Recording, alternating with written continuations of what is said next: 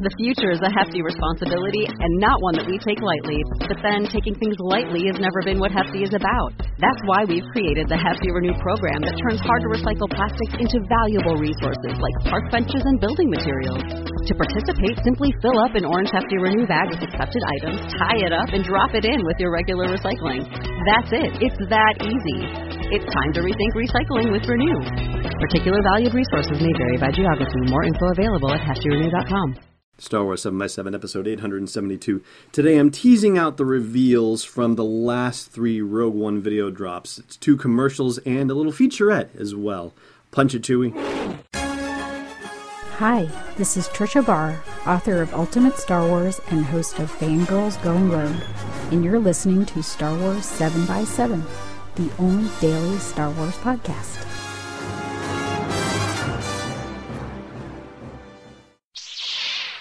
Hey Rebel Rouser, welcome to Star Wars 7x7. I'm your host Alan Voivod, and there have been 2 new commercials, one entitled Dream and the other entitled Hope. This is following on the heels of the Together commercial, so I like the themes of these. They're very aspirational, they're very touchy-feely, which is kind of in opposition to the fact that this is a hard, kicking-butt war movie, but hey, it is all about togetherness and hopes and dreams and all that fun stuff at the core of it. So it's a very interesting way they are positioning these commercials, I would say. Not that most of the general public is going to see that this is the hope commercial or this is the dream commercial or anything like that. But the fact that this is how Lucasfilm is characterizing it, I think is really interesting. So let's go through those 3, shall we? Starting with the Rogue One featurette, which has a lot of cool behind-the-scenes shots and a couple of interesting things layering the original Star Wars on with Rogue One, like that iconic shot of the Rebel Trooper up in the crow's nest tracking the Millennium Falcon coming in, and you get to see a similar shot like that with Rogue One. You get to see the command center from A New Hope, and then overlaid with Rogue One's shot of Jyn Erso sitting in the command center by herself, waiting for God knows what to happen, or maybe after the meeting, just absorbing everything that's been told to her, revealed to her. Now, the first part I want to flag for you dialogue-wise starts off with an interview with Felicity Jones talking about Jyn assembling a team, then it cuts to a series of exchanges, and we see shots of a lot of the different Rogue One principal players, and then it cuts to a bit from Gareth Edwards from behind the scenes, and lastly, a bit of Jyn Erso arguing in front of the Alliance High Council. Jyn's starting to put together a team. She wants to fight. We all do. How many do we need? It is an ensemble movie, but at the heart of it is a strong woman. The time to fight is now! Now, the scenes that they show make it a little clearer that when this is happening, this is all happening at the Rebel base on Yavin 4. So, okay, so there's the obligatory Wilhelm scream we have about every 100 episodes or so. Anyway, Bodhi Rook and Chirrut Îmwe, Baze Malbus, they are all in this scene, along with Cassian Andor. And it put me in mind of the packaging copy for Jyn's action figure, where it talked about how she's impatient with the endless debating of the Rebel High Command. And in light of the fact that we have those scenes about how everybody's like, if the Empire has a weapon like this, then what chance do we have? And she's arguing about, we have to fight now, and rebellions are built on hope. It suggests to me that nothing is going to come out of this meeting, and that's where Jyn decides, hey, we've got to take matters into our own hands, and that's when she starts talking about fighting, and Chirrut is pounding his staff in the ground in support of this, and Baze is saying, how many do we need? And Bodhi's saying, we all want to fight.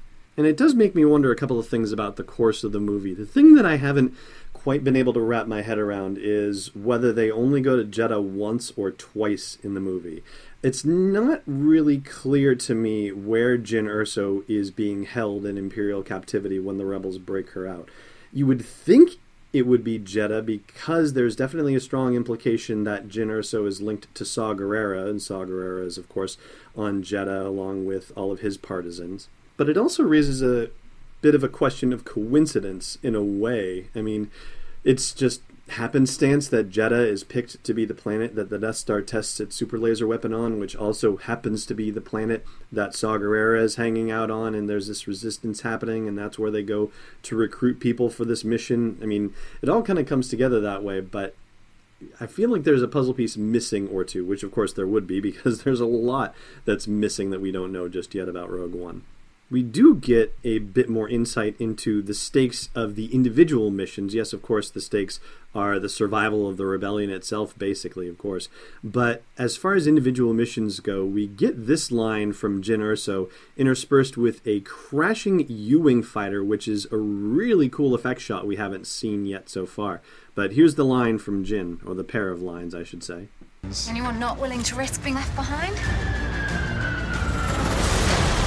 Now's your chance to speak up. Now, I know that, any wartime mission where combat is going to be involved, essentially you're running the risk of a left-behind situation in general. But the fact that this dialogue is here, I think sets a tone that I haven't quite heard set yet about Rogue One. I think most Star Wars fans at a certain level of obsession are aware that much of this is a do-or-die situation, but I don't think we've really had that emphasized for the casual audience per se in this case, and now we're getting it. So I think we're really making a point of setting the tone of it. And also it's probably worth setting that tone in terms of the non-casual Star Wars fans who've been wondering, is this a war movie? Are they trying to soften it up? What are they doing with all the foo-fra that was happening over the summer about reshoots and edits and all that sort of thing?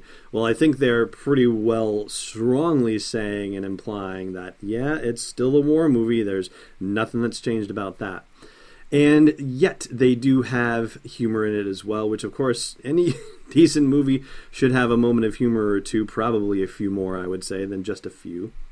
Anyway, we get K2SO going into what is presumably an elevator with Jyn Erso in her ground crew disguise and Cassian Andor in his Imperial officer disguise, presuming it's an elevator because of the way they walk in and turn around and just stand there kind of looking around like you do in an elevator. And K2SO drops this line, prompting some hurried responses from Cassian and Jyn.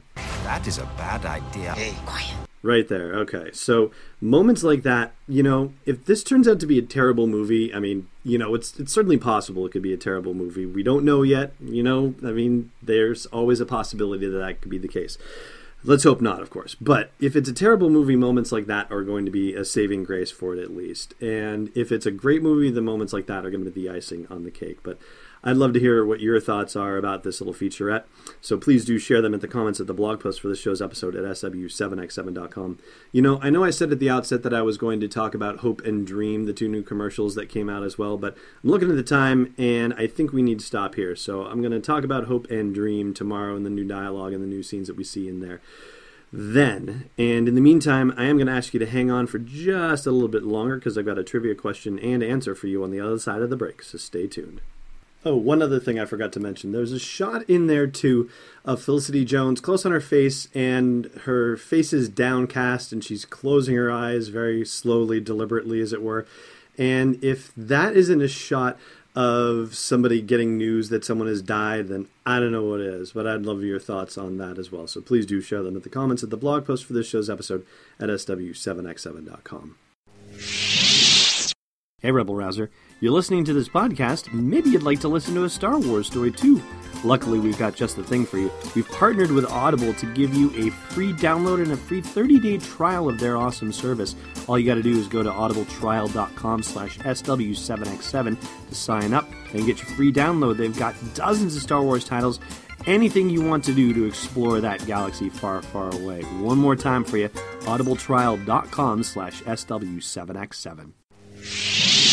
Welcome back. I've got your trivia question here for you. There is a 97.6% chance of failure. Yeah, see what I said about saving graces? There you go. There's another example of it.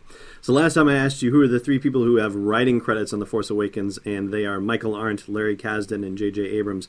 Today's question for you, what are the two production companies that have a producing credit on The Force Awakens? Thanks for listening to another episode of Star Wars 7x7. And hey, before you give your droids to Jabba the Hutt, check out SW7x7.com for show notes, links, photos, videos, and more. And please support the podcast by joining us on Patreon at patreon.com/SW7x7. It's not just a gift, it's destiny unleashed.